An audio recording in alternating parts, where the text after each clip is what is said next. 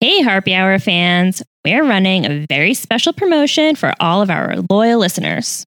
It's a merch giveaway, specifically our logo stickers, because, well, it's the only merch we have right now. But there's a catch. We're not just giving them away. You have to earn them.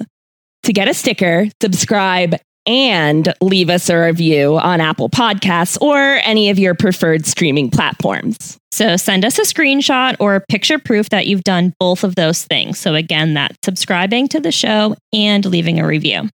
You can send it to any of our social media accounts at Harpy Hour Pod, or you can email it to harpyhourpodcast@gmail.com. Of course, also give us your address so we can mail you the sticker. You'll also get a shout out on social media and in an episode of the show for our thanks.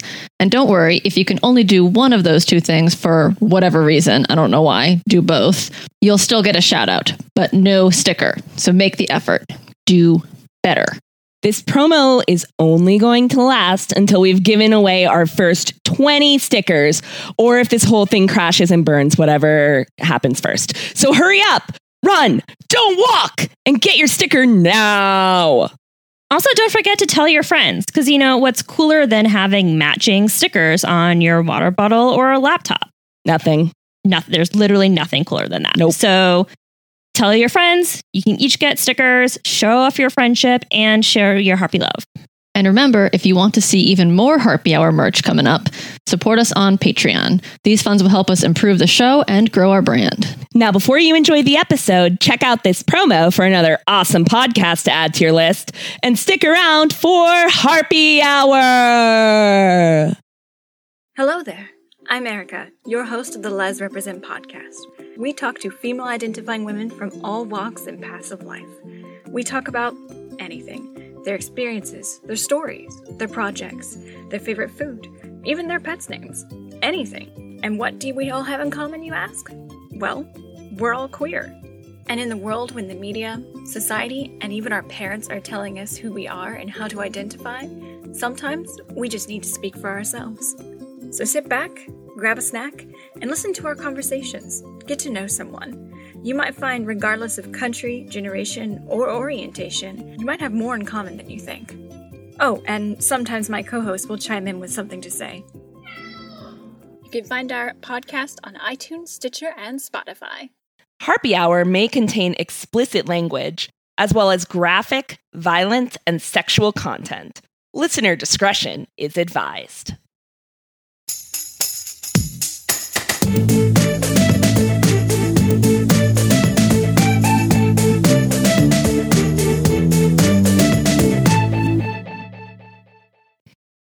Welcome to Harpy Hour. Welcome. It's the hour of the Harpies. I'm Tracy. You've become a musical, apparently. Still Tracy. I'm Liz. I'm Steph. And this is our podcast where we share ridiculous stories in history, science, and entertainment. Yup. Woo! All the great things. Yeah, we do. Yeah, we All do. the Guys, I fun have things. some entertainment to share with you. Entertain us. I will, God. right now. Jetpacking has entered into my regular vernacular. So Excellent. Excellent. I'm so glad I could bless you with It that. was great. So I was like in bed with my boyfriend and he rolled over and he's like, all right, my turn, reverse spoon me. And I was like, you know, the reverse spoon is actually called the jetpack. He was like, what, really? So he looks it up on Urban Dictionary and I wanted to share with you. I mean, I don't know why he doubted you. I wanted to share with you some amazing Urban Dictionary definitions, alternative definitions to jetpacking. Perfect. Top definition: to ejaculate so forcefully during intercourse that it sends the receiver flying. No. Physically impossible. That's not a thing. Another one that I thought was horrifying: partaking in sex through a person's shoulder blades squished together What? to form a sort of half pipe shape while resting No. the balls on the back of the neck. No. It's like the opposite of titty fucking, I feel like. It doesn't sound That is the comfortable. opposite of titty fucking. Oh, It that's is, terrible. but like you're like sitting on my Without the head good essentially. Like he's got to be sitting on your head to make this happen. So why Guys, does it have to be on the neck? Why can't it be the other way? Why can't he be sitting on your back and shoulder fucking. Yeah, I was envisioning the other way. I was too until I read about the balls on the neck. Yeah, that's a bait and switch. I don't like that. I don't know why anyone would enjoy that. Either party in that situation. It just sounds like you're going to get a cramp, like Yes. real fast. It doesn't sound delightful for him either. To me, I don't know. Yeah. And my favorite definition: when the smaller person in the relationship is the big spoon and is farting all night long. That's I'm pretty me, sure Craig. that's what I had in mind as like a definition I had heard before. Yeah. Like before Tracy had introduced us to the other jetpacking. So, Yep. well, hers has been basically the same thing minus the farting. Yeah. Yeah. Yeah. The farting it doesn't seem to be a critical component, but it could be. It could be supplemental. Well, it's just your jetpack is turned off, I guess, if you're not farting. Yeah, exactly. You're just carrying the backpack. Then it's just a backpack. Yes. Yeah, it's not a jetpack if it doesn't have the expulsion of air. That is my favorite kind of back. When Craig says that he wants to backpack, I'm gonna tell him the definition of that. And Just climb onto his back and start farting. that's exactly what's gonna happen. Oh my god! Hopefully, I'm running like Snapchat or something when this happens. Please do. Oh god! Anyway, I thought you guys would enjoy that. Wanted to throw back to the jetpacking. You guys, I was gonna tell my mom to listen to my segment on this episode because, Just tell and her now to I skip really ahead. can't. Skip ahead to like 5 minutes in. Damn it! Lucas. Sorry, mom. Sorry, Sue. All right, Oh, Tracy. God. Well, what are you going to talk about that you're so excited for Sue Lucas to hear? My topic is the man behind A.Ham. Who is A.Ham? I feel like we're going to find out. You'll find out. I feel like we're going to find out. You are. It's true. Hey, Liz, Yeah? What's up? what you doing today? I'm doing the saga of the silver ball. Oh, Ooh. is it the same ball we use for jetpacking? The one ball. Well, you know, if you're jetpacking with Lance Silver Armstrong balls. or something. You'll find out. Silver ball, like a disco ball? I feel like Lance Armstrong would have a silver ball. Why would He's it only- be silver? Well, because he's only got the one, and it's probably like So we got like the a silver replacement second ball? well, the blood is probably constricted. Like a fake tooth, only it's a fake ball made of I think silver? it would have something to do with like his medals for sports. I don't know. I feel like you don't want your ball to be that firm. But that's what they do with puppies when you take off their balls. Sometimes you give them fake balls so Not that they made don't of know. silver. They're still like they're like implants. They could just be covered silver. Like they don't need to be made of silver. Probably like a silicone boob implant, only smaller. Yeah, it's just like you can spray paint it silver. Like that's fine. Inside the scrotum. Well, like Who's gonna see it? You know that totally safe medical grade Medical metallic grade silver. balls. yeah, Spray you're paint. welcome. You're welcome. Silver balls. Silver balls. It's Christmas time in the scrotum. It's biking time for Lance Armstrong. Oh my god. I'm And really on happy that about note, Steph, what are Is you Sue harping still gonna on listen today? to this? I'm giving her a time code to go to. Damn it. Liz, to answer your question, I'm going to tell you a story about young love. Oh, I feel Just like it's in not going to general? make us go aw later. Yeah, this is not gonna be good. This is not going to be good. Honestly, young love sucks anyways. Guys, Where did it get any of us? Especially this one. this is how I'm going to get written out of the will. Sue Lucas listening to this segment. Like I said, I'm going to be talking about the man behind A.Ham. And for those of you who have ever listened to Hamilton, you know that man is Lin-Manuel Miranda.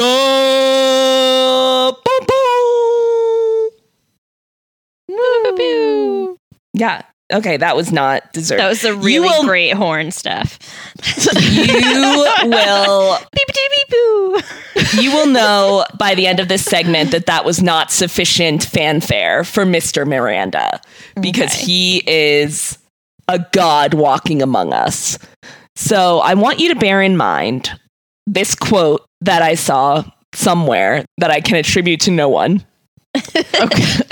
It is, Someone said it. yeah, we all have the same 24 hours as Lin-Manuel Miranda. And that should inspire you. Ready? Here we go. But we also don't have like money or... Well, neither did he. Okay. So this will make you feel really terrible about your life. Ready? Okay. Great. The early years. Lin-Manuel Miranda, or as I refer to him because we're on a nickname basis, LMM. Yes, LMM. Sounds like a boy band. LMM. LMM was born January 16th, 1980 in New York City's Inwood neighborhood. For those of you unfamiliar with Inwood, it is a predominantly Dominican population that lives there, with a median income half that of the rest of Manhattan. He was named after a Puerto Rican poem written by Jose Manuel Torres Santiago about the Vietnam War. And the phrase that he's named after is Nana Roja para mi hijo Lin-Manuel, which means red nanny for my son Lin-Manuel. I have no context for that. His family consists of his father, Louis A. Miranda Jr., who was a Democratic Party consultant as they grew up. His mom, Dr. Luz Towns Miranda, who is a clinical psychologist, and his older sister, Luz Miranda Crespo, so two Luces, who is the CFO at Mir-Ram Group. And Mir-Ram Group is a government lobbying strategy and communications service started by LMM's dad 20 years ago. Family business. Yes. He also has grandparents in Vega Alta, Puerto Rico, and he would spend at least 1 month each year with them growing up. So that was really formative for him. His wife, Vanessa Nadal, she's a lawyer at Jones Day. She used to be she was his high school crush. Young love. I know, right? Oh. He didn't have the nerve to talk to her, so they never got together until later in life. Aw. I know, it's so adorable. She graduated from MIT and she is a former scientista. Work it, girl. Former scientista? Yeah, well, now she's a lawyer. Oh. Oh. Yeah. Check that out. You go, girl. Who needs just one career? Exactly. I'm hanging by a thread to my one, but it's fine. They married in 2010 and they have 2 sons, Sebastian, who will be 6 in November, and Francisco, who turned 2 in February. So his childhood, education. He went to Hunter College Elementary and Hunter College High School, where he graduated in 1999. And he had famous classmates, including Immortal Technique, the rapper, who actually bullied him, but they're good now. They've made up. Yeah, they're besties now. Well, not besties. Don't quote me on that. Whatever. Anyway, They're okay not now. enemies. They are not enemies. They've moved on from their elementary school quarrels. They have. And Chris Hayes, as in the news anchor on MSNBC. Fun fact, Chris Hayes and LMM were in a school play together. So LMM is starring in it. Chris is directing it. And here's how Chris describes it. I just lifted it right from this article. Quote, a 20-minute musical that featured a maniacal fetal pig in a nightmare that Lin-Manuel Miranda had cut up in biology class, unquote. Oh, no. Yep. So it's basically a fever dream that LMM had about the fetal pig that he destroyed in bio. He graduates from Wesleyan University class of 2002. During his time at Wesleyan, he finishes the first draft of what would become his first Broadway musical, In the Heights, during his sophomore year, because that's what everyone's doing when they're fucking 19. So he gets accepted to the student theater company Second Stage on campus, and the show premieres in 1999, which is during his sophomore year. It wasn't until after it was accepted by Second Stage that LMM added salsa numbers and freestyle rapping numbers. So it was like, you already approved it. LOL.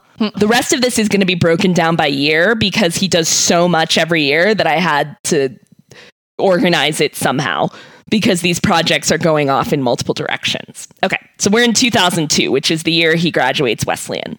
When LMM graduated from Wesleyan, he teamed up with director and fellow Wesleyan alum Tommy Kail, more on him later, to revise In the Heights for a Broadway stage. The musical focuses primarily on Latinx characters in the Washington Heights neighborhood. And LMM originated the role of Usnavi de la Vega, the charismatic lead character who owns the bodega at the center of the neighborhood's activities. So to recap, he wrote it, he wrote the lyrics, he wrote the music, he wrote the book, and then he starred in it. He wrote the book? He did. He wrote the script. A script or a book? So on Broadway, they use book interchangeably with script. Okay. So I thought you were saying it was based off a book that he also wrote. No, the book is the script in Broadway circles. All right. I'll allow it. You can trust me. 2003, this is the following year. LMM co-founds the freestyle rap group Freestyle Love Supreme. The group performs at the Edinburgh Fringe Festival that summer, which I referenced a couple episodes ago. Never heard of it. Okay, great. They created a limited TV series for Pivot a couple years later, and it opened on Broadway in 2019 to positive reviews. So he founds this rap group that eventually moves to Broadway. That was back in 2003. Okay, skip ahead a couple years. 2007. In the Heights opens off-Broadway at the 37 Arts Theater. And just for people who are not aware of the difference between off-Broadway and Broadway, the difference is one is Broadway and one is off of Broadway. There's a street. It has nothing to do with the street, but good try. Off-Broadway theaters seat between 99 and 499 people in the house, whereas anything 500 and above is considered Broadway. Oh. So it refers to the amount of people in the audience. I didn't actually know that. You're welcome. See, maybe if you listen to my segment. Is that really the only factor? Is a comedian that plays at the Warner Theater here on Broadway, it seats more than 500 people. That's specific to New York. Okay. So you can't be on Broadway anywhere else if you're not in New York. But if you're playing in New York and your seat and your theater is 99 to 499 seats, that is off Broadway, and you are a professional theater, then you are off Broadway. Gotcha. This is also the year that LMM guest starred on an episode of The Sopranos as the bellman. Oh. 2008. In the Heights opens on Broadway that March. Goes on to be nominated for 13 Tony Awards. Wins 4 of them, including Best Musical and Best Original Score. So that's, massive wins for LMM and also the Latinx community at large, because it's all about life in this community and surrounding the bodega and the culture. So that's awesome. This is also the year that while on vacation, LMM reads Ron Chernow's biography of Alexander Hamilton and starts drafting raps. Because why wouldn't you? So is that hotel room the room where it happened for LMM? Well, I think it was a cabana. It was a cabana, but yes. Cabana where it happened. Thank you, Seth. Okay. 2009. LMM leaves In the Heights, like the Broadway company. He would join multiple companies across the country to open tours and will eventually close out the Broadway run as Usnavi, the lead character, in 2011. But he leaves the full-time thing. 2009 is also the year that he works with legendary composer Stephen Sondheim on Spanish translations for the Broadway revival of West Side Story for that year. This production stars LMM's former co-star from In the Heights, Karen Olivo, who will come back later. LMM also performs what becomes the opening number for Hamilton at the White House Evening of Poetry, Music, and Spoken Word for President Obama and all of his guests. He introduces it as, quote, an embodiment of hip-hop culture, Treasury Secretary Alexander Hamilton. Everyone laughed at the time. They are not laughing now. So I've seen the video of that. Yeah. So that eventually becomes the opening, but it wasn't at that point. LMM also becomes the youngest person to receive an honorary degree from Yeshiva University that year in Washington Heights. What is Yeshiva University? It is a university. Yeah, but like, why did he get an honorary degree there? What is it in? Because it's his community. Because it's physically in Washington Heights. It's in the Latinx community. Oh, okay. 2011, LMM co-writes the music and lyrics for Bring It On the musical. I didn't know Bring It On became a musical. Everything's become a musical. Fun fact, I have I won't say friend because we don't like know each other super well, but like an acquaintance from NYU who originated a role in Bring It On the musical and is like famous now. She was also the first Lady Olaf in Frozen on Broadway. Hi, Ryan. I'm sure you're listening. Thanks. Bring It On the musical premieres in Atlanta that January and begins touring in October. This is also the year that LMM appears on Modern Family as Guillermo. I didn't remember him on Modern Family. He was just a guest star. Oh. 2012. Bring It On the musical opens for a limited engagement on Broadway from July to December. It's nominated for Best Musical and Best Choreography at the Tony Awards and wins none of them. Oh. Womp womp. Womp. LMM has started publicly performing pieces that later become part of the score of Hamilton. At the time, he is referring to them as the Hamilton mixtape. The New York Times refers to the Hamilton mixtape as an obvious game changer. So that's 2012. 2013, LMM appears in an all-verse episode of How I Met Your Mother as Gus, who raps with Marshall to try to lull baby Marvin to sleep on the bus to Farhampton. I remember that episode. I don't remember him being in it. He was. I mean, I believe you. You should. 2014. LMM receives an Emmy for the Tony Awards opening song that he co-wrote with Thomas Kitt called Bigger, which was performed by the host Neil Patrick Harris. So he wins an Emmy that year, NBD. LMM writes and performs in a musical called 21 Chump Street, which is a 14-minute musical based on NPR's This American Life episode number 457 called What I Did for Love. The synopsis is that high school senior Justin LeBoy falls in love with a cop who is undercover at his school to bust drug dealing. He ends up buying this cop drugs, not knowing that she's an undercover cop, in an attempt to impress her and ask her to the prom. Oh, I remember that story of This American Life. I listened to that one. LMM writes a musical version of that. It's 14 minutes long. It's performed once at the Brooklyn Academy of Music in New York, and then it's rebroadcast on NPR's This American Life that June. This is also the first time that Anthony Ramos works with LMM. Anthony Ramos shows up in Hamilton and also is part of the In the Heights movie musical coming out later in 2021. Also this year, LMM stars in the revival of Tick, Tick, Boom off Broadway. Also co-stars with Karen Olivo again. Music and lyrics by Jonathan Larson, who wrote Rent. And it's the story of 3 struggling artists in New York City in 1990. So good year for LMM. It only gets better. 2015. Hamilton, an American musical, opens off Broadway in January. It's directed by Tommy Kail, who I mentioned earlier. He's the alum who also directed In the Heights. It's sold out completely, the entire engagement. And LMM and Ron Chernow, who wrote the biography of Alexander Hamilton, receive History Makers Award from the New York Historical Society for their work on the show. Hamilton starts previews on Broadway that July and then opens in August. Obviously, Lin-Manuel is playing Hamilton this whole time. So again, he wrote it. He wrote the music, the lyrics, the book, and now he's starring in it. Same thing. At the same time, LMM is working on the music for Disney's Moana. You did the music for Moana? He did all the music for Moana. I didn't know that. I did. That is true.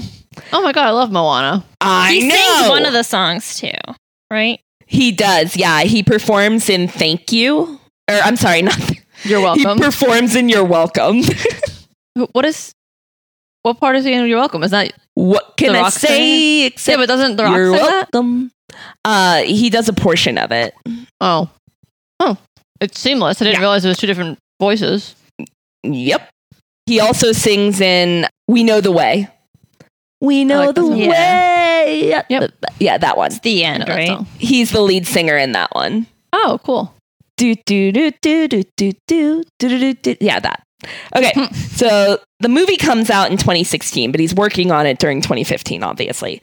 The album went platinum twice in the US, and Lin-Manuel personally receives the following award nominations for the song How Far I'll Go. He receives a nomination for the Golden Globe, Critics' Choice, an Oscar, and a Grammy. Damn. Just for one that song. song. One song. It's a good song. It's a great song. Oh, here's something I didn't know. Lin-Manuel Miranda, during 2015, he wrote the song in the cantina for Star Wars The Force Awakens. That's I think I Lin-Manuel also Miranda. knew that. I did not know that one. I did not know that. This is also the year that he receives an honorary Doctor of Humane Letters from his alma mater, Wesleyan University, and gives the commencement address. And also the year that he receives the MacArthur Foundation's Genius Grant, which is $625,000 over 5 years, which comes out to $125,000 per year. Jeez. Yeah. Of course, none of this compares to 2016. Hamilton the Revolution is published, so that is a book. And the documentary Hamilton's America premieres at the New York Film Festival. Hamilton also wins every award known to man. And here are some of them. It has the most Tony nominations of any show ever. Wow. It didn't win the most because it was nominated twice in some categories. So obviously you can't win twice. For things like Best Featured Actress in a Musical, 2 actresses from Hamilton were nominated. Yeah. Oh, okay. Things like that. Best Lead Actor in a Musical, it was both Leslie Odom Jr., who plays Aaron Burr, and Lin-Manuel Miranda. So Leslie Odom Jr. won that one. Obviously, you can't have 2 winners. So it has the most Tony nominations of any show ever. The Producers is still the musical with the most Tony wins. Gotcha. So the most notable Tonys that Hamilton won is Best Musical, obviously, Best Original Score, and Best Book of a Musical. That's the name of the award, Book of a Musical. This whole book thing is really throwing me. Well, I don't know what to tell you. You have a word for it. It's a script. Use that word. It's interchangeable. LMM's famous speech, Love is Love is Love, also happens on that Tony night. He gave that speech as his acceptance speech for, I believe, Best Original Score was when he did the Love is Love is Love speech, because it was the day after the Pulse nightclub shooting in Orlando. Oh. Yeah. Hamilton also won a Grammy Award for the Best Musical Theater Album. It went platinum 6 times in the US. Can I ask a stupid question? 6 fucking times. What? What does it actually mean to go platinum? How do you It's like go the number platinum? of record sales. Yeah, it's based on the number of record sales. So how do you get it more than one time? Is it like in a specified number of per month or something like that? So or? let's say that the bar is 1 million record sales. Okay. That makes you go platinum. Okay, so If you break sell that. 6 million records, then you've gone platinum. Oh, 6 I see. times. Okay, gotcha. Mm-hmm. So you've met that goal 6 times. Gotcha. I thought it was Correct. just you met it and you passed it. So how do you meet it again? You've already did that. So I get it. Okay. Yeah. Thank you. No problem. LMM also personally wins the Pulitzer Prize for Drama, as well as the Drama League Distinguished Performance Award for his actual performance. So the Pulitzer Prize for the book, quote unquote, and then the Drama League Distinguished Performance Award for his portrayal of Alexander Hamilton. This is also the year that LMM receives an honorary doctorate of the arts from University of Pennsylvania and delivers their commencement address. All these honorary degrees. Yeah, he's just swimming in honorary degrees. Yeah, he And really is. People just want to be associated with him at this point. Yeah, they really just want to get on that Lin-Manuel. Yes, they are like riding his coattails and be like, I know you never heard of us, but we'll give you a degree. Exactly. Well, the one was relevant because it was his alma mater. Yeah. UPenn is an Ivy, so that makes sense. Yeshiva is kind of out of nowhere, but whatever. It's like geographically relevant. LMM also appears on an episode of Last Week Tonight with John Oliver this year to talk about the Puerto Rican debt crisis. He's very passionate about Puerto Rico. He has been very passionate about Puerto Rico. He's been very vocal about it since Hurricane Maria. So he raises a lot of funds for them. He does all kinds of stuff since he considers it his second hometown because that's where he grew up with his grandparents. LMM also tells the story of Alexander Hamilton and Aaron Burr on Drunk History for Comedy Central that year. I need more of that show. So good. So good. 2018. LMM stars as lamplighter and Bert's apprentice Jack in the Disney film Mary Poppins Returns with Emily Blunt. I did not know that. I have not seen that that's movie him. yet. Mm-hmm. That's him. I've never seen Mary Poppins. Not even the original? I've never seen it. Nope. Oh. That's weird. Yeah. Do they not have happiness in New Jersey in childhood? We actually owned it, I think. I just never watched it. Okay, well, that's your homework because that's weird. I feel like now it's just not going to hold up. I'm 32. You are never too It's old for Mary timeless. Poppins, ma'am. How dare you? And then 2018 is also the year that the book Good Morning, Good Night, Little Pep Talks from Me to You is published. And that's based on LMM's Twitter feed. He just tweets like happy, like, okay, good morning. Like, you're looking in the mirror. That person's pretty cool. Like that kind of stuff. Is it like a novel or just like a coffee table book? It's a coffee table book. Just like full of his random quotes. His tweets. Mm-hmm. It just makes you feel good. Gotcha. Okay.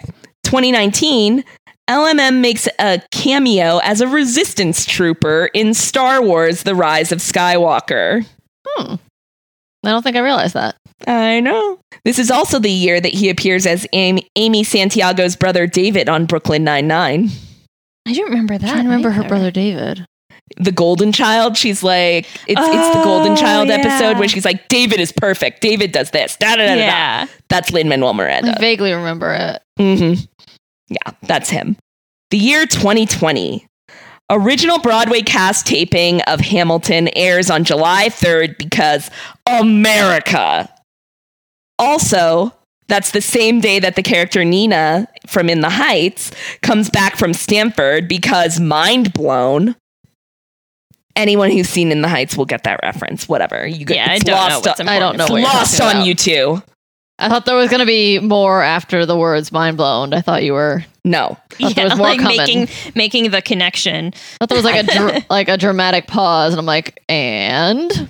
Just because this is wasted on YouTube doesn't mean that there's not someone listening who deserves that connection. All right.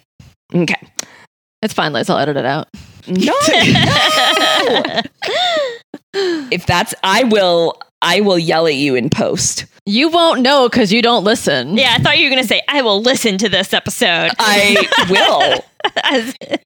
Because you don't listen to the I others. will, and I will write an angry letter. That will be my test, Liz. I'm going to test Tracy to see if she listens by cutting that out and seeing her reaction. I just told you I'm going to listen. Mm-hmm. So you say. She'll forget in a month. She'll forget by then. No, I won't. I am writing it down right now in my reminders. You shouldn't It's have to happening. because you should be listening every week. You can cut this part out. I probably Regardless.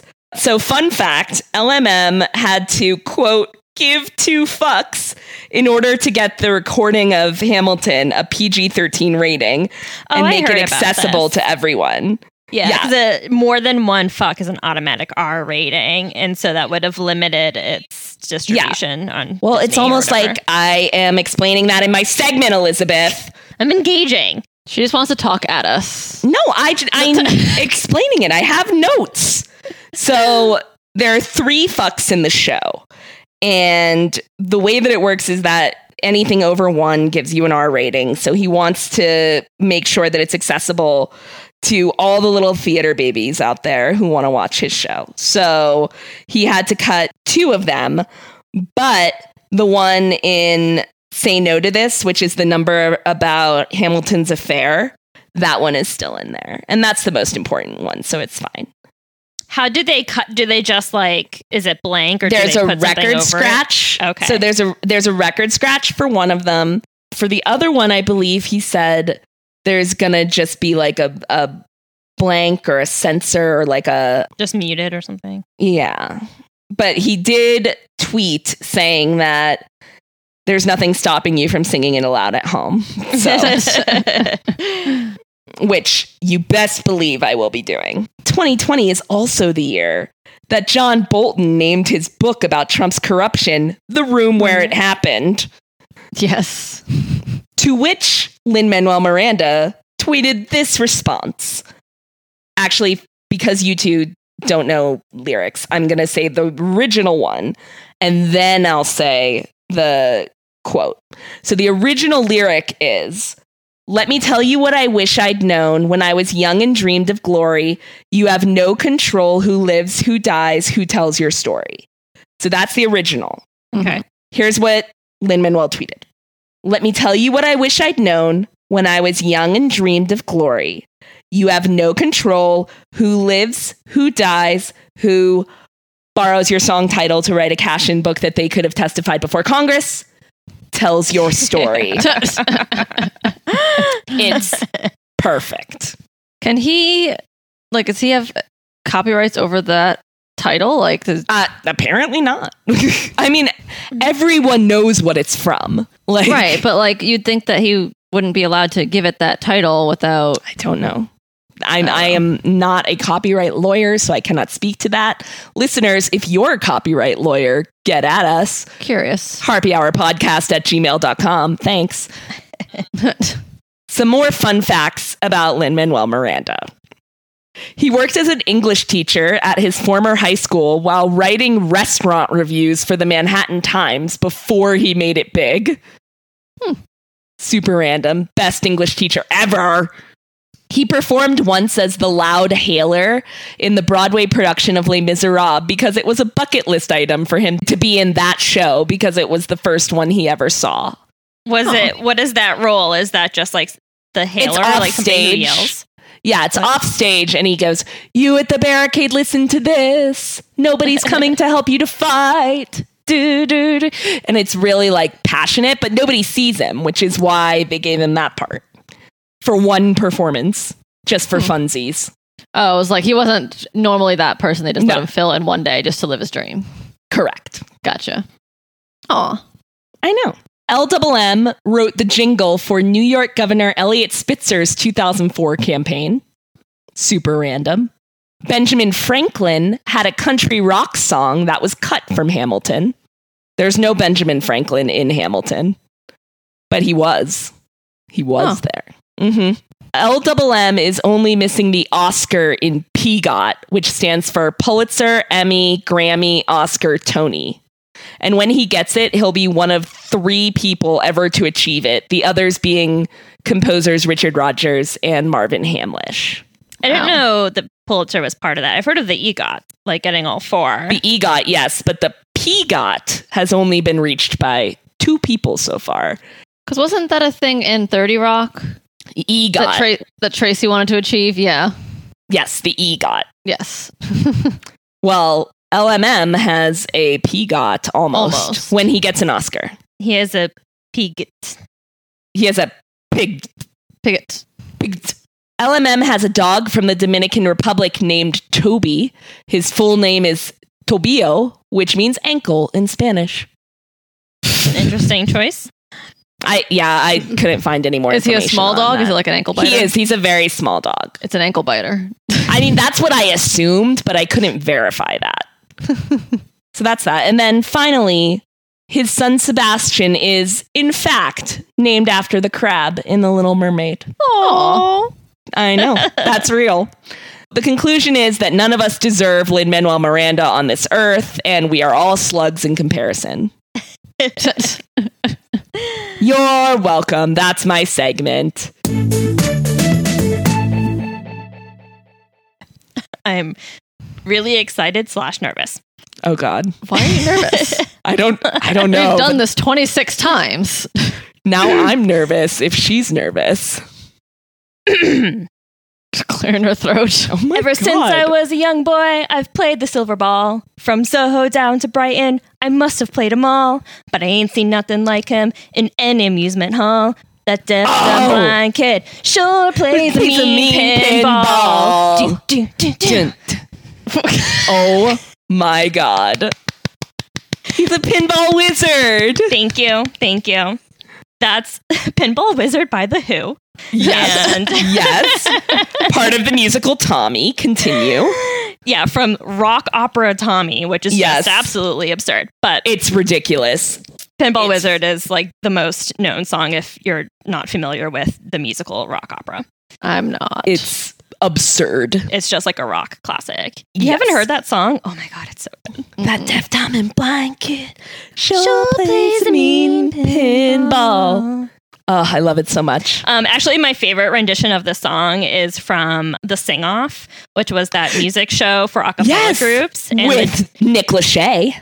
yeah, he hosted, and the Dartmouth Airs did an Yes, they acapella of the did. song. And I had that on loop as I was researching Yes. my segment about pinball. It's based on the French game called Bagatelle. I'm probably not saying that the very French way. But I don't know. You're the French speaker of us, so You're the closest, probably. It's than any of us. just that's like, not it's- good. I don't know how to I don't know. I can't put it together. But it's a table game where players scored points by getting balls past obstacles into holes. So it's kind of a modified version of both like billiards, like a pool table, Mm-hmm. and also it's been related to like a tabletop version of croquet or cricket. One of those. Croquet. I guess. I don't know. There's different rumors on how it started, like if it actually came from billiards or if it came from like people not wanting to play croquet out in the rain, and so they made this version to play like indoors.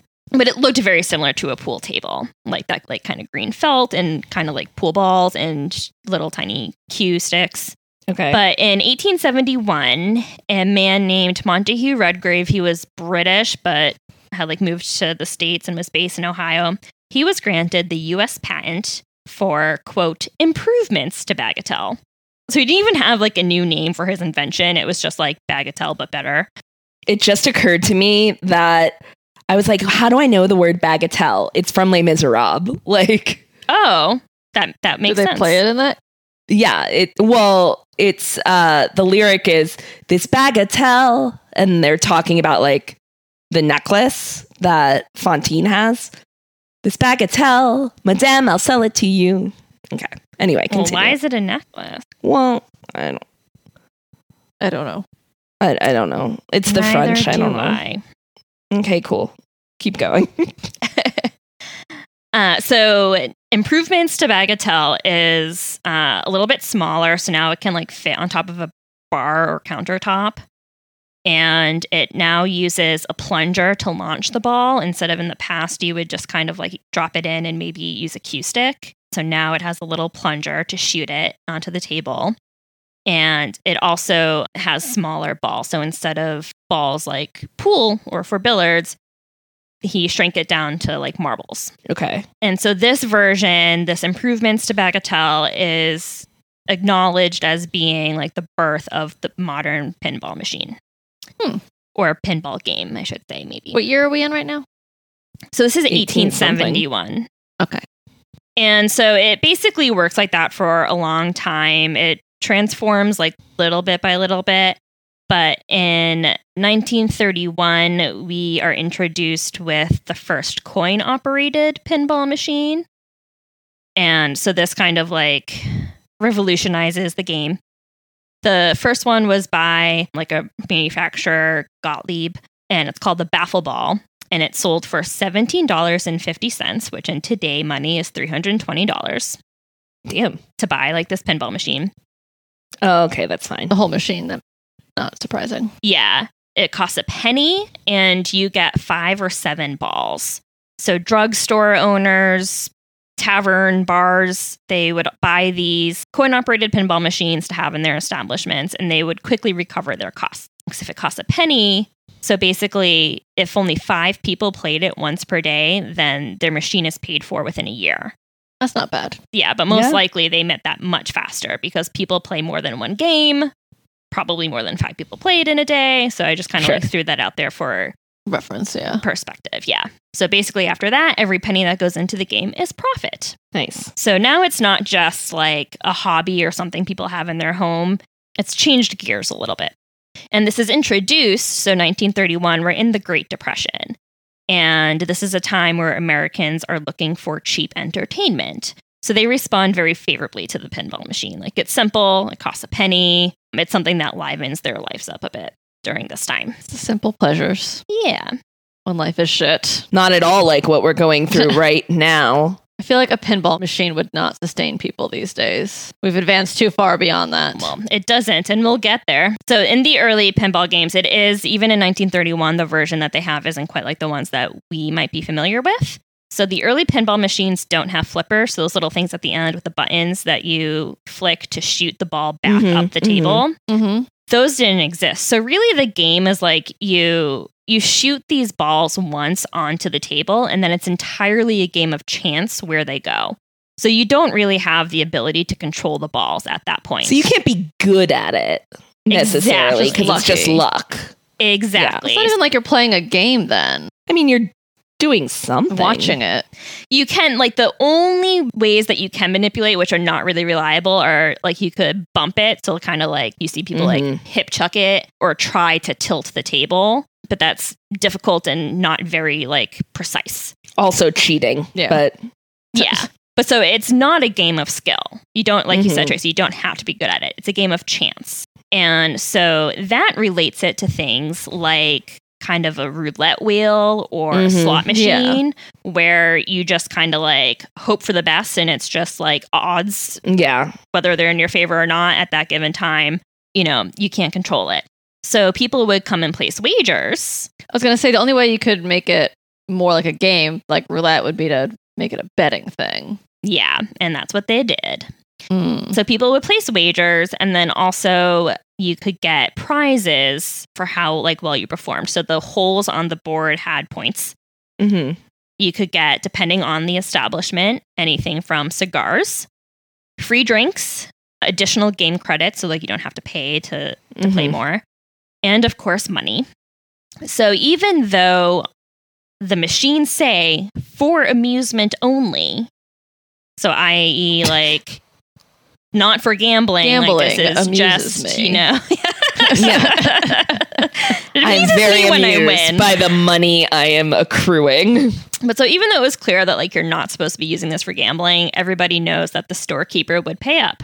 I don't think that's clear. I think that's what the intent is for amusement only. I think maybe at the time it was a well-established thing, like that this meant like this has a very restrictive purpose. Kind of like I get those like soda cans or things from like food trucks or something, and it'll be like, this item's not for resale. Because like they buy it in bulk from like, you know, and then they're not supposed to break it up into their individual things and resell it, but they do. Yeah. So basically, you know, just like gambling. So if you lose, like there goes your pennies. But if you win, the establishment would give you some sort of prize. And this worked for the establishment because theoretically this was a game of chance. So it's not like you could come in and like wipe the establishment clean because you're an amazing pinball player. Right. You know, it kind of like the house always wins, friends. The house always wins. Yeah. So, you know, it worked out for them. However, law enforcement and civic groups started to look askance at pinball because of its gambling connections, and also churches and school boards started to argue that it corrupted the morals of America's children. It encouraged them to steal coins to play, also just skip school to play, and even go hungry by like wasting their lunch money. Well, obesity wouldn't be a problem if we were using the kids were allowed to gamble more. Problem solved. You're welcome. Let the children gamble. One of the sort of leaders, we'll say, in the movement against pinball machines was New York City Mayor LaGuardia. Like the airport? Yes. He believed that pinball bred crime and juvenile delinquency. Basically, like the way when I was reading it, it was like as bad as doing drugs. Like this is the gateway to, going to hell. I mean, I'd rather my kid play pinball than like shoot up. Yeah. Personally. So it also didn't help pinball's image that most of the machines were manufactured in Chicago, which was a hotbed of organized crime. So it's alleged that the mob controlled a large segment of the industry, and pinball was even linked to the notorious Murder, Inc. gang. People thought that like every game that you played on pinball, like the mob was benefiting from it. Okay. Oh, okay. Sure. In 1941, the Japanese bombing of Pearl Harbor also had a very big impact on pinball. How? I don't understand. She's going to tell us how. I know, but I'm just so anxious. America was going to war, and we needed to not waste materials or time. And pinball was seen as a waste of both. So pinball machines required copper, aluminum, and nickel to manufacture. And also just like engaging in frivolous pinball playing was wasting individuals' hard-earned money and also time that they could be spending towards like helping America. So he believed it was, quote, infinitely preferable that the metal in these evil contraptions be manufactured into arms and bullets, which can be used to destroy our foreign enemies. Oh my God. So he used Pearl Harbor to leverage his personal war against pinball. So to be clear, rather than having our children enjoy a harmless game of chance, we would prefer that we use those materials to arm them and send them overseas to kill the Japanese. I assume they don't want to arm those children, but just Americans. It's those children. Nope, it is. Child soldiers arm going their parents. If you are caught playing pinball, that is the punishment, is you become a child soldier in Japan. Mayor Tracy's. Yep. An eye for an eye. That's it. You got it. So LaGuardia went to the city council and they approved a ban on pinball machines in public spaces. And on January 21st, 1942, police squads in New York raided candy stores, bowling alleys, bars, and amusement centers like arcades. Did they really not have anything else to do? Like, were there not actual criminals at this point? Yeah, it seems like there has to be something else that you could focus attention on. Literally anything else. That's all there is. So they confiscated 2,000 machines, which is estimated to be about 1/5 of all of the machines in the city. Okay. So they're not even doing a good job. Go ahead. I mean, 2,000, it's a lot. And this is one 20%. Day, so maybe they get to more, like, in the weeks to come. I'm just saying 80% of those pinball machines are still out there. Mm-hmm. Wreaking havoc. They get 20%, and LaGuardia and other police chiefs assemble the press. So this is very reminiscent of like Prohibition era, when authorities would confiscate like illegal liquor. They would make a spectacle out of like smashing the bottles or like axing the keg and publicly dumping the contents out, like as a display to everybody. Sure. Like, look what happens. Yeah. You're next. Yeah. Pinball machine. He assembles the press and he smashes the pinball machines with a sledgehammer. My God. This is so extra. Yep. So extra. There's definitely nothing else more important happening. The remnants were loaded into garbage barges and dumped in Long Island Sound. So thanks for that. Thanks for polluting, bro. Poor Long Island Sound. Yeah, what the fuck? Well, It's Long Island. It's okay. And then he makes this statement, which is very Trumpian.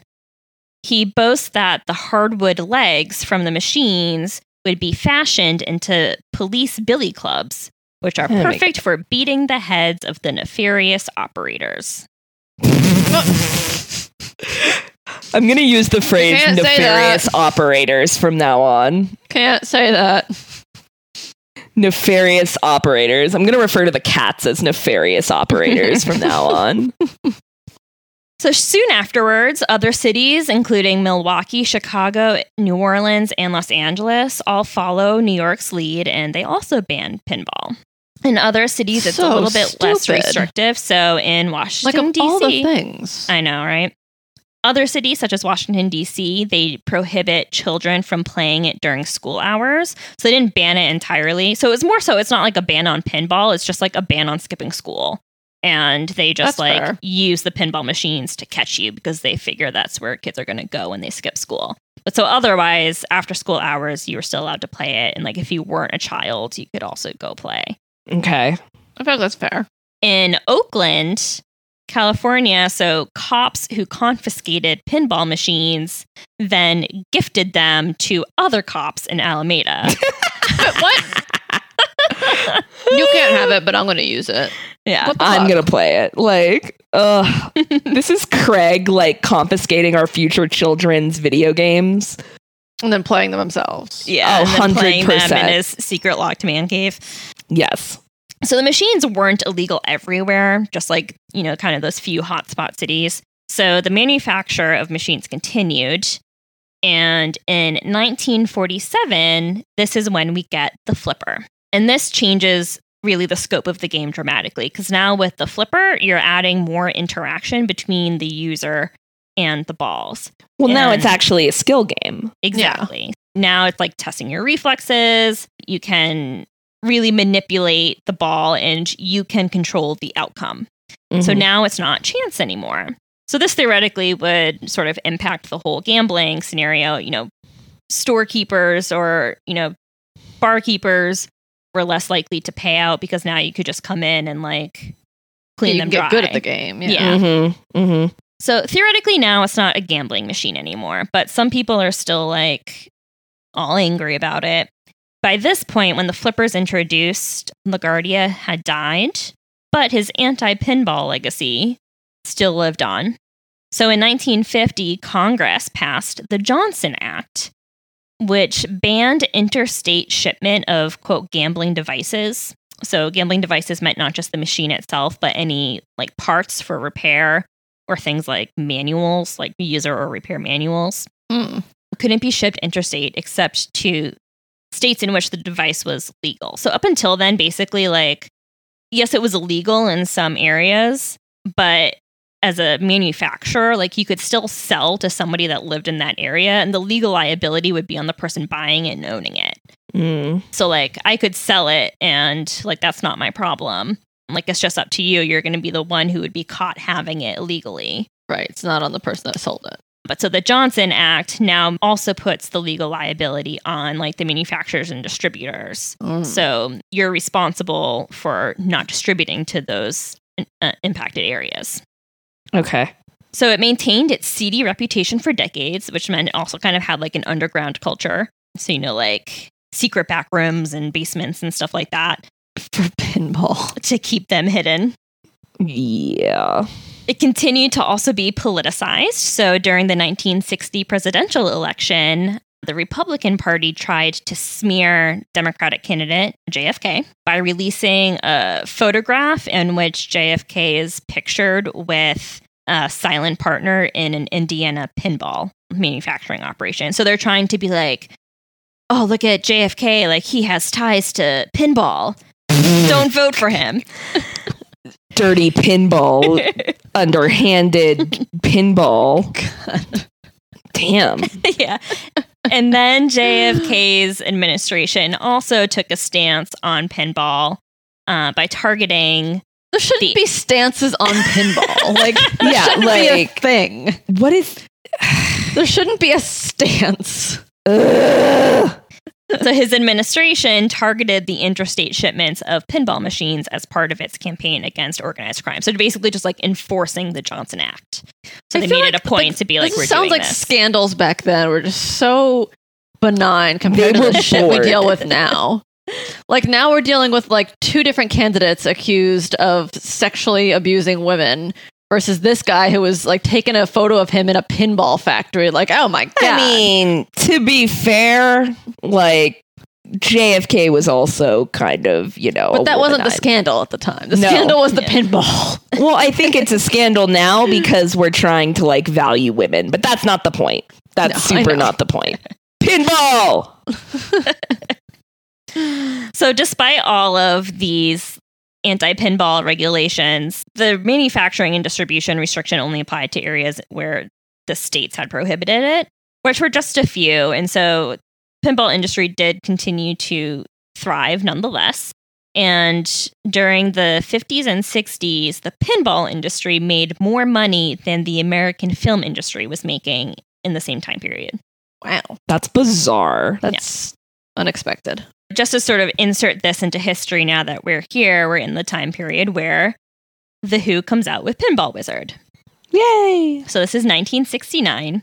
It's worth noting, though, that The Who is a British band. And They are. so the UK did not have the history with pinball that we had in the US.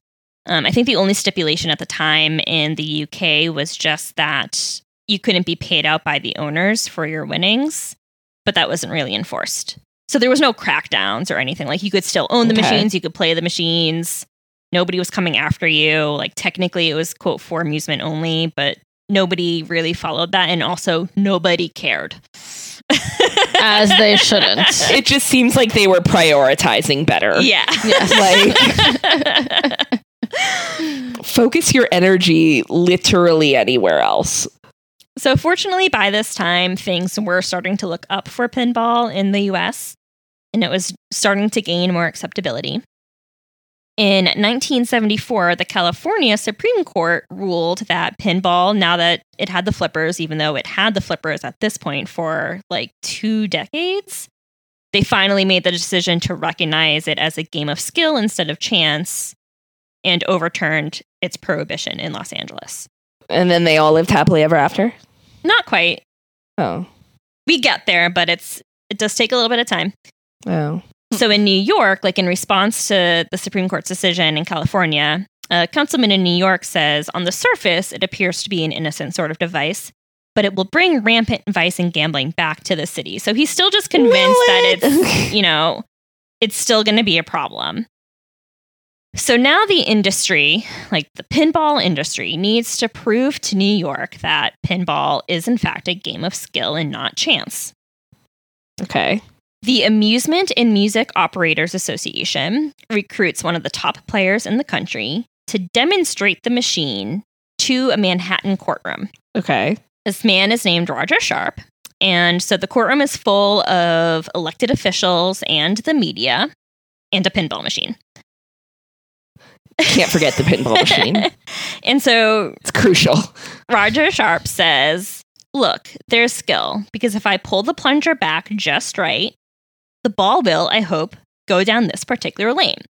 And this is essentially what's kind of considered to be the Babe Ruth moment of baseball. Okay. So if you know, like classic Babe Ruth would come up to the plate. Tracy, Oh, you yeah. might not He'd know. point to where he's going to. Yeah. Yeah. He'd point his bat out to the outfield somewhere, and everybody go, oh God, and then he would hit a home run and it would go exactly where he pointed. Mm-hmm. And so that's essentially what Roger Sharp is doing here. He's saying that, like, the old way I would just shoot this and who knows where the ball would go, but because I'm skilled and this is a game of skill and I can control and manipulate this game, like, I'm going to shoot it and the ball's going to go here. And sure enough, that's exactly what happened. Okay. So now with this evidence, the council finally decides to overturn the ban in New York. Yay! There is one stipulation, which is, I guess, is reasonable. It's not a big deal. Everyone's still allowed to play, but now you have to license your pinball machine for $50, which is just like a flat rate. So you just have to like get a license to register your pinball machine. Why? Okay, that seems. I mean, that's silly, but fine. It's like paying a tax to the city, like registering your car. Seems like a money-making scheme. I mean, yeah. Well, yeah, they were like, well, we don't really want to have pinball, but if we're gonna, like, let's make money off of it. These are politicians. Yeah. I mean, I'm not going to hate that bad. It's basically like a fee for registering your car, the way I see it. I mean, all right, fine. That's livable. So other barriers around the country began to fall after this. However, it was still banned in Oakland right up until 2014 and in one town in Indiana until 2016. Why? I don't know for sure, but I can only assume that they were just like legacy laws. Like nobody had been enforcing those. Yeah, no and then at one point Yeah. somebody pointed out like this is stupid. We should formally dissolve this. Hey, did you know this law is still in effect? Yeah. That makes sense. So the pinball industry peaked in 1979 with the sale of 200,000 machines. And just as it was starting to gain, you know, full, complete acceptance in the US, we got video games. Oh. So now that we have technology, we see a decline in pinball. So video games required fewer repairs because they're technical and not as mechanical. And in like arcades or bars, they also take up less floor space because they're more vertical as opposed to a pinball table is a bit more horizontal. That makes sense. So it takes up more square footage. Poor pinball. Yeah. So nowadays, only one manufacturer of pinball machines remains. Oh. According to the International Flipper Pinball Association, which is the association that operates the World Pinball Player Ranking, because, you know, we have that. Seems like it. There are more than 1,800 pinball tournaments a year across the country that offer more than $1 million in cash prizes. So it's still a moneymaker. It might not be as popular as it used to be, but we should all get in on this. I was going to say, how do I become a pinball wizard? You have to play by intuition and sense of smell. It's just so surprising that it's still that popular when there's so many other games out there now. I think it's very like niche, like Yeah. But I bet the community that's into it is like super into it. Probably. Yeah. Probably got like a little crowd of passionate followers. Like the furries. Yes.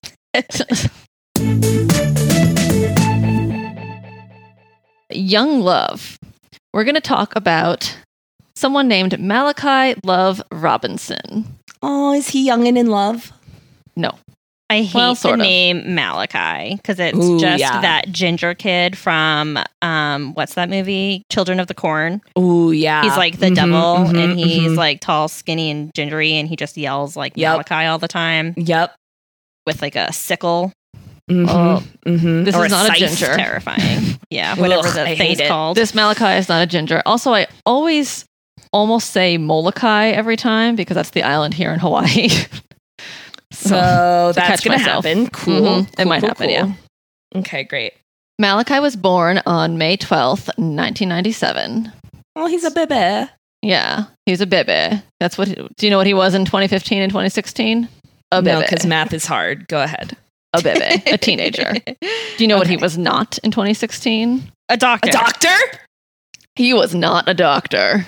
Yay! Not was a he ever a doctor? I mean, samesies, Malachi. I mean, he's currently 23.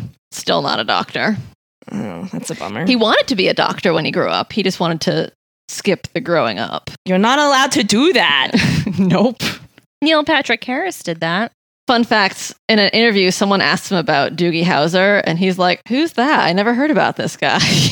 Oh, so he wasn't even modeling it off of anyone. When you're a teenage doctor, like you don't have time to watch other child doctors. Oh, he had to be pretty damn busy if he became a doctor at 18. Yeah. This story takes place in Palm Beach, Florida, because of course it does. Florida. Yep. They need more doctors. Not this badly. In the spring of 2015, Malachi Love Robinson walked into St. Mary's Medical Center found a random white coat just laying around and put it on and began walking around presenting himself as a resident doctor. Does that mean there's another doctor that's walking around naked? I mean, doctors wear things underneath their white coats. It's not like a sexy trench coat. Trench coat washer. Like disrobe. I do not believe that. Nope. Well, that would mean that if he was not wearing the coat when Malachi took it, he was already naked somewhere. Or she. Yeah. The coat said anesthesiology on it. And he reportedly would tell people when he was walking around that he's been practicing medicine for years. Just like volunteering that information to people. Hi. I'm definitely a doctor. I'm a resident and I've been one for years. I am absolutely an anesthesiologist. I did not steal this coat. Also, I'm not saying that like there are some practices of medicine like that are easier than others. Like I wouldn't fuck with any kind, but like anesthesiology. You don't fuck with that. No. Yeah, no. It's like they do their one thing and that's it because you have to do it really well. Yes. Because there's no room for error. You can't just like... It's important. It's an important one. Yeah. Yeah. But don't worry, he didn't try to practice anesthesiology. I was going to say, was there a learning curve for this? Like... So he would go around and he said that he was shadowing doctors if anyone asked him. And he would just kind of insert himself into random patient rooms during exams and interviews and just like stand there and be like, I'm shadowing. Is it like in Catch Me If You Can where like Leonardo DiCaprio is just in all the operating rooms like, yes, I concur. Essentially, yeah. That's all you have to do is just be like, yep, total agreement. Gentle chin scratch, serious nod. Look pensive. Somebody says, doctor, should we do blah, blah, blah? And they're like, yes, I concur. That's Leonardo DiCaprio learning how to be a doctor. Mm-hmm. Catch Me If You Can. Yep. He says that he never claimed to be a doctor while he was shadowing, but people, like in retrospect, were like, yeah, he told me he was a resident. And he got away with this for weeks. Just like nobody noticed. Nobody was like... Nobody questioned it. Hey, new guy. Like, let's Who get are to you know shadowing? you. Like, no one told me you were coming. Like, yeah. No one questioned it. And the way he got caught was because he went into the room of a pregnant woman during her exam, which is fucking creepy. And the actual doctor in the room was like, who the fuck are you? And called the cops. Good. Yeah. I thought that it was going to be like the anesthesiologist who the coat belonged to. Yeah. Like bumped into him in the hallway and was like, hey, I've been looking for this. Also, who are you? So that when the cops came and investigated, they found another coat in Malachi's car with his own name embroidered on it. So he actually like went out and got a lab coat made with his own name. But he was still wearing the anesthesiology one, I guess, at that point. Oh my God. Well, because it doesn't say anesthesiologist on it. I guess not. They didn't have that at the embroidery shop. Well, I mean, he's shadowing OBGYN anyway, so what the fuck does it matter? Nothing matters. So imagine being a pregnant woman and then like you're getting an exam and then an anesthesiologist comes into your exam and you're like, where is this going to go? Oh my God, I would flip the fuck out. What am I here for? Well, the anesthesiologist is the one that does the anesthesiologist is the one that does the, whatchamacallit? Epidural. Epidural, thank you. God, but I don't know if she was even like, do medicine? I know, I brain farted. But like, I don't know if she was at that point. Well, I imagine like if it was just a regular exam, yeah. Then but it's probably the fact that it was a pregnant woman and like it's an OBGYN exam, like that's a really obviously in a intimate hospital, exam. Right? It was in a hospital, yeah, but it's obviously like a very intimate exam. Right. So like that's probably when a person would question it. Like if I was getting myself examined and someone was in the room who I didn't expect to be there, I'd be like, who's this guy? You know? Is this the student? Like I didn't consent to students. Like I don't want the student in here. Is this a teaching hospital or would this be like super out of place? I'm not sure. I mean, he claimed to be a resident, so I would assume it's a teaching hospital, but I didn't look into that. I'm not sure. Okay. So no charges were placed at this time because police were probably just like, he's a kid. He was messing around and he didn't mean any harm. Like, yeah, but he was there for weeks. I don't know. No one pressed charges on him. St. Mary's, the hospital, like claimed like he never saw any patients, but clearly that can't be true. Well, he did though. Well, he saw patients, but he maybe didn't treat the patients.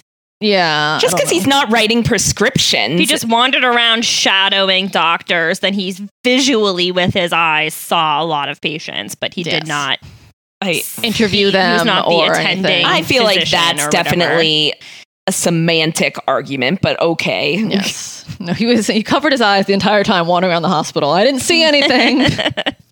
Therefore, I am not legally responsible. Exactly. So flash forward a few months. Now it's December 2015. Anita Morrison is an 86-year-old woman at this point, and she has abdominal pain.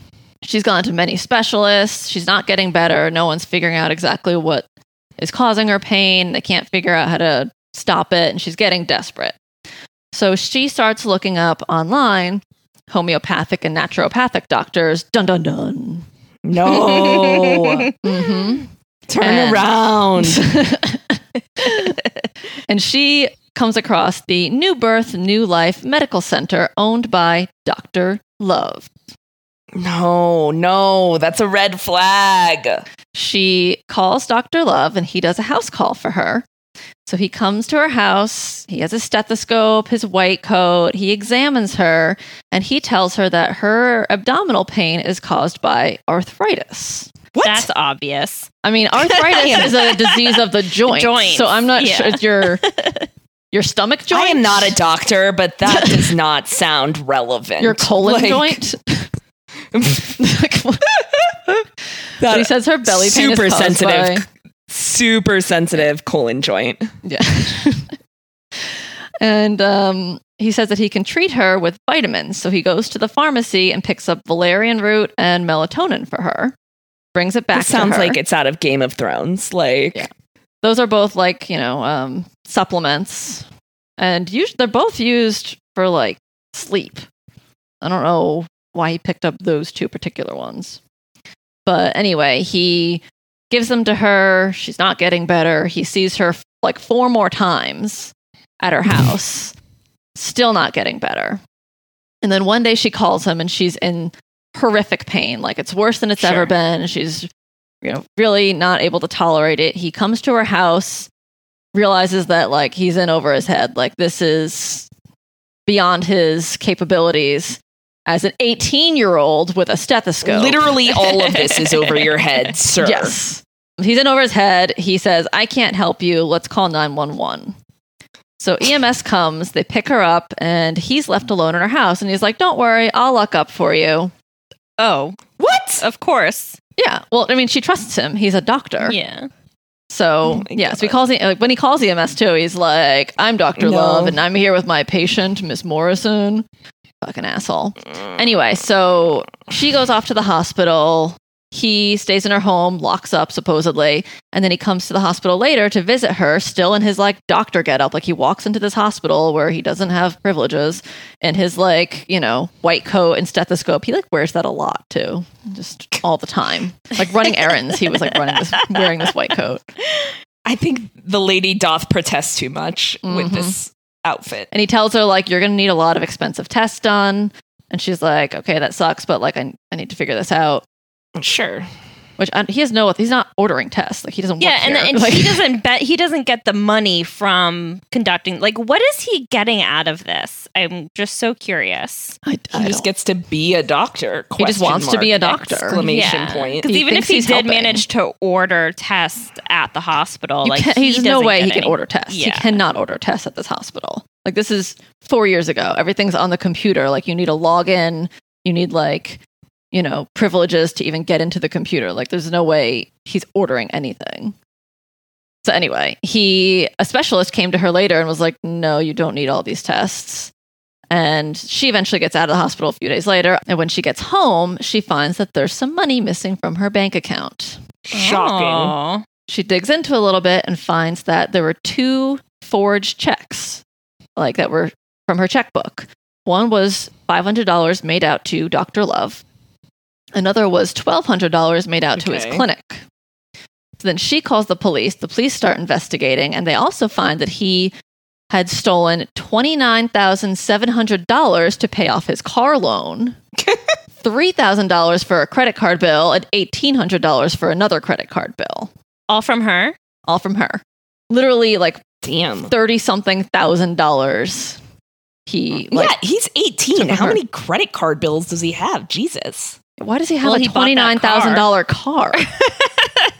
Like, I'm 32 and my car sure. didn't cost me that much. In Hawaii. Like, what's... Certainly not. He's just living a better Yeah. life than we are, apparently. Well, we We'll have see. moral integrity and don't defraud people. Mm-hmm. Yeah, I feel great about that right now. I speak only for myself. I don't know your lives. Yes, you do. Okay. So then, You know it enough. moving forward about a month, we're now in January of 2016. Wait, but what happened? Did she... We'll get back to Are her. you going to get to it? We'll get back to okay. her, yeah. So she hasn't done anything. We're not done with Anita.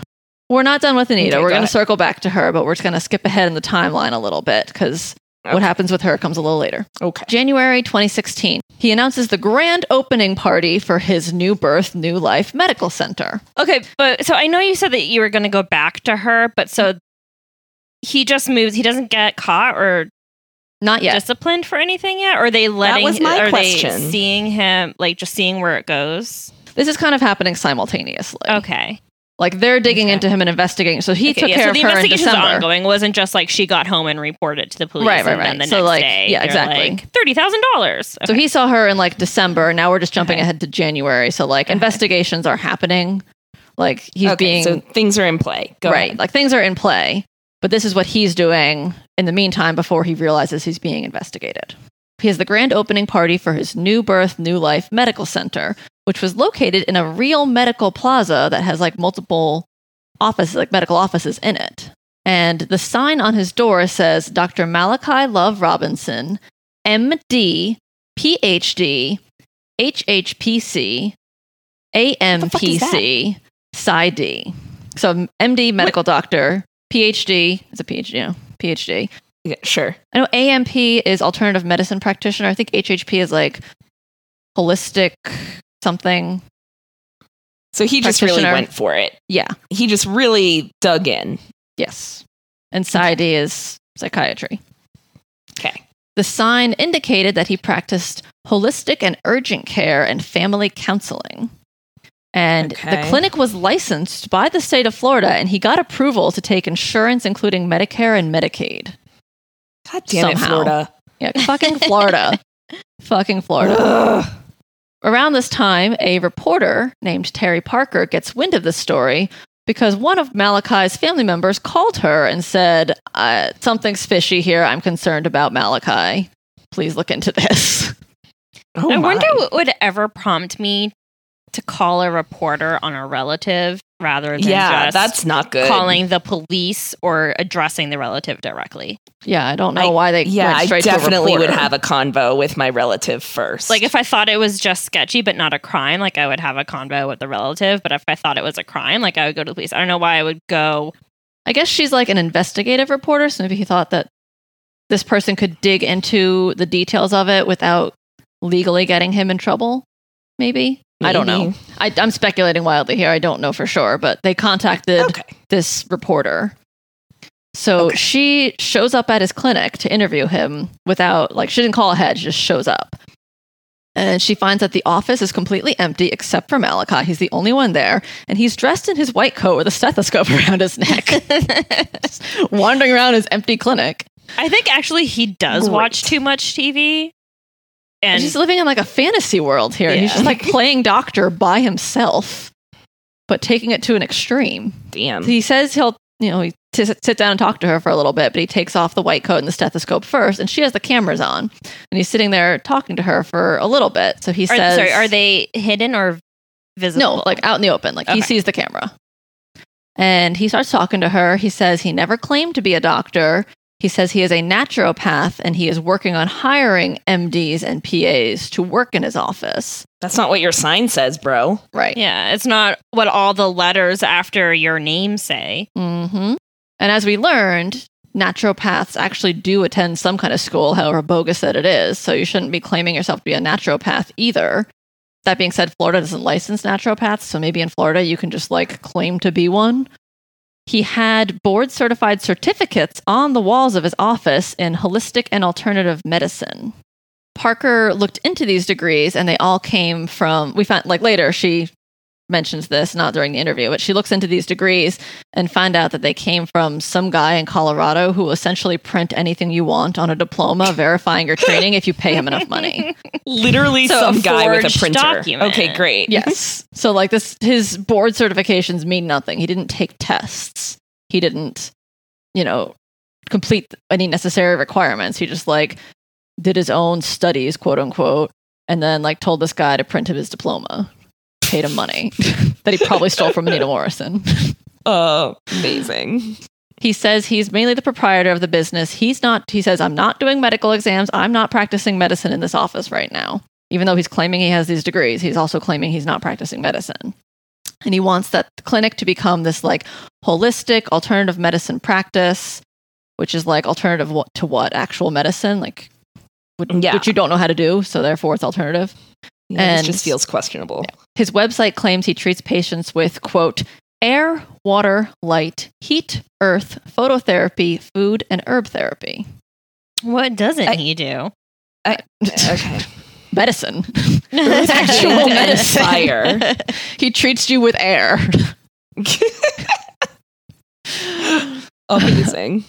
When asked about his education, he says he's kind of very vague. Any time in any interview I've ever seen with him, I've watched multiple interviews, he's so vague about his training. He'll just say, I've taken courses in blah, blah, blah. Like he said to her in this interview, I've taken courses in Christian training, theology, science, and alternative medicine.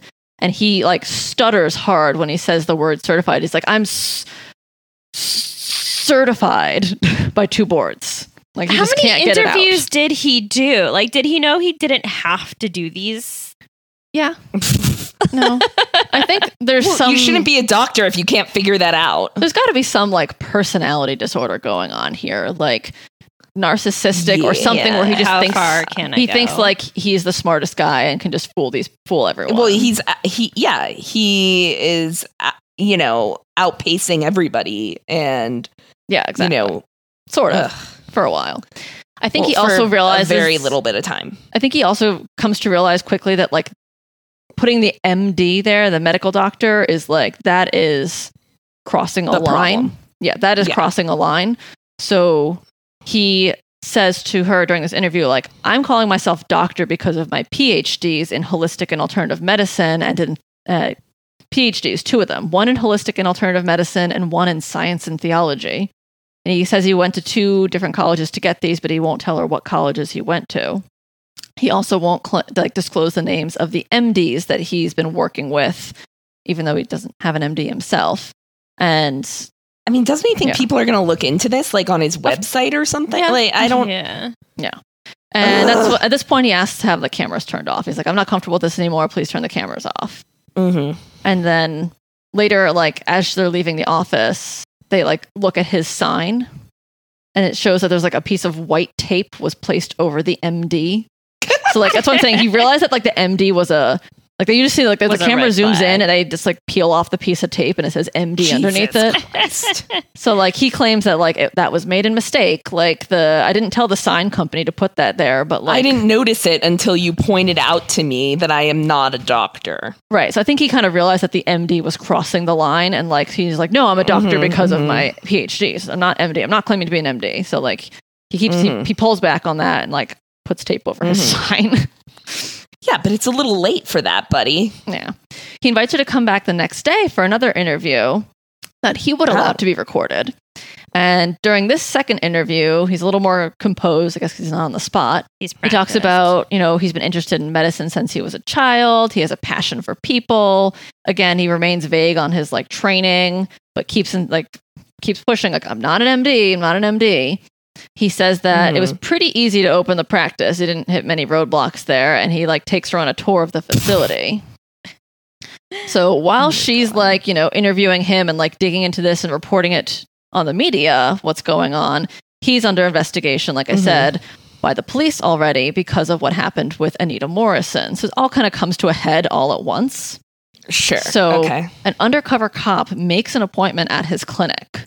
They go to the appointment, he examines her, and then they arrest him because they're like, now we've caught you. Like, gotcha. It's kind of like, what I don't know, like when a sex worker, they're like, until the money is exchanged, you can't claim they're going to do it. So they had to like actually claim that he did something. And not that he could, otherwise he could just claim, I'm just playing office. I'm just having office. I'm just playing doctor, like whatever. Yeah. Now he actually examined somebody and like gave medical advice. And they were like, you're caught, you're arrested. And Terry Parker was called that day, the reporter. So she shows up while he's being arrested. And he said he won't answer any of her questions. And he just keeps saying to her, like, you will hear from my lawyer. Oh my God. Does he show up? Is he the lawyer? Oh my God, yes. We never see the lawyer, which is, weird. He had a business partner in all this, guys. An adult business partner? An adult business partner named Perseus Wells, who was like his financial backer. At one point, he gets interviewed by Terry Parker, and he's like, Malachi told me, like, I knew he was 18, but he told me he was homeschooled. He took all these online courses. Like, this is how he was able to do it so young. I feel like this is how people financially backed What's-Her-Face with the medical company in California. Yeah. Mm-hmm. That blood company. Company. Yeah, and he saw the diplomas. Thera something. Yeah. Yeah, we talked about her at one point. Yeah, like he's like, I saw the diplomas. Mm-hmm. He seemed very, he's a very eloquent speaker, and he seemed like he made sense of why there was this gap. And he can't like, say the word certified. But he was also like, listen, guys, like his clinic was like licensed by the state of Florida. He fooled Florida. He fooled the insurance companies. Like this, I'm not the only one who fell for this. He seemed reliable. Fooled Florida. He fooled Florida. Well, this guy's also a Floridian, so Malachi gets released on bail, and he calls a press conference by himself. And he like to this press conference, it's like at night, like in this field somewhere or something, like at a parking lot, I think. What? It's like in a parking lot, like a patch of grass next to a parking lot, and like his grandfather drives up in the car with him, and just like he just gets out of the car on his own. He's in like a suit. He has no attorney with him, and he just like stood alone in front of the cameras and gives this speech about. He's very carefully worded in his speech, and he's saying, like, asking people to respect his family and his privacy, let the lawyers do their job. They're working around the clock. He thanks people for their support. He asks for their prayers. And he's, like, acting like a victim here, like a martyr, essentially. Of course he does. Mm-hmm. I cannot. While he's out on bail, for some reason, he goes up to Virginia and tries to buy a Jaguar for $35,000. I'm sorry. What? Is he going to open a zoo? No, a car. Oh, sorry. No. I totally. Oh, I thought you were making fun of Joe Exotic. No. Like I thought he bought the car, a Jag. Big cat. Just like changing gears. One of the native Virginia Jaguars. No, he tries to buy a $35,000 car. I was driving through Pennsylvania this weekend, and I passed this road sign that said like zoology camp, like register now. And I was like, who goes to zoology camp, and who like runs a zoology camp? How do you run a zoology camp without a zoo? And then I noticed that it was like a big cat, like sketchy Joe Exotic type like facility. I'm not a fan. I do not like this.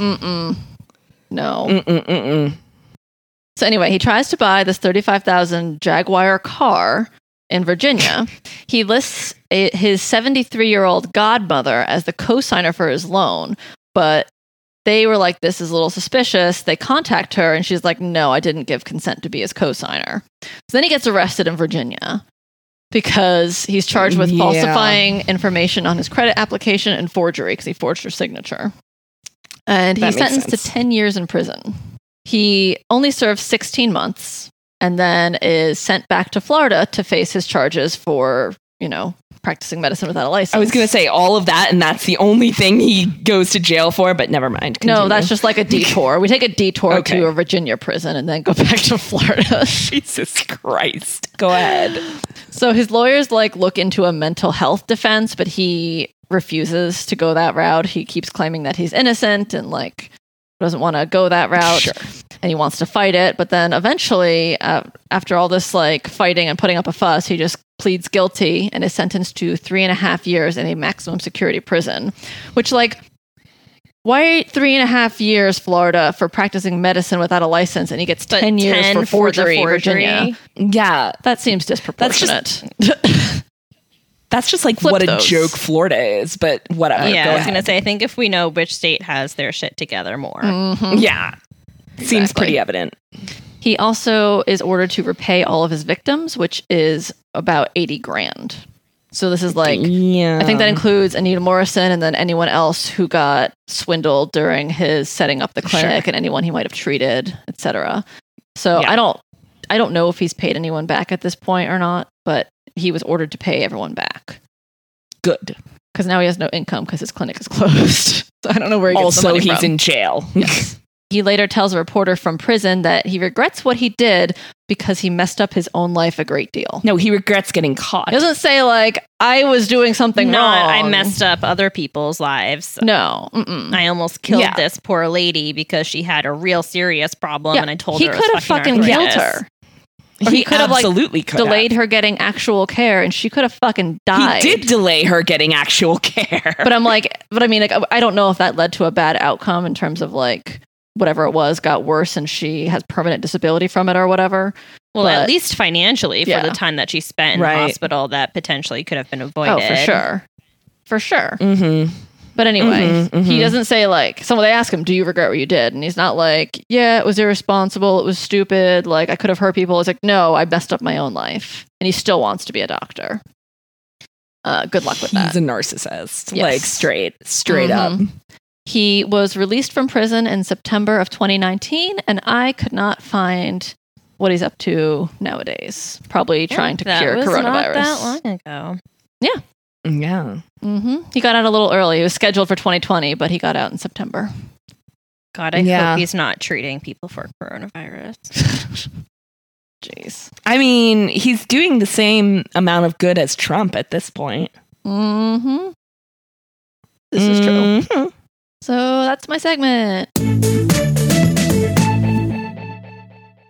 If you're not a sociopath, you can listen to Harpy Hour on iTunes, Spotify, Google Play, Stitcher, TuneIn, and iHeartRadio. Even if you are a sociopath, please rate us and leave a review. I was going to say, we're not going to discriminate here. You No, can listen. you're right. We're not. Regardless. Yeah, you can still listen. Just don't be a dick. But sociopaths are the only ones that don't listen. Mm, You got to be a sociopath to miss an episode. true. Continue. You can also send us an email, harpyhourpodcast@gmail.com. We love to hear your messages. All that fan mail that's been coming in, you should be part of it. Just droves of it. Droves of it. You can also follow Piles. us on Facebook, Instagram, and Twitter at Harpy Hour Pod. We are also on Patreon. So any extra money you have lying around, all that money you're not spending going out because you're staying home, just give it to us. We can find some use for it. We Lots of have use. we have extra content. We have G&Ts or Goofs and Tangent Reels every month for everyone who is a Patreon. And even if you don't want any of that extra content, but you do want a better sounding podcast to listen to, we also need a microphone for Miss Tracy. I don't know what you're talking about. My voice is melodic. Your voice is loud. Yeah. We need to Yeah. get her a microphone that doesn't sit right in front of her face so that she can just shout across the room at it and then she'll be at a normal volume. I mean, you guys knew what you signed up for. Yeah. So anyway, thanks for listening. Okay, Okay, bye. bye.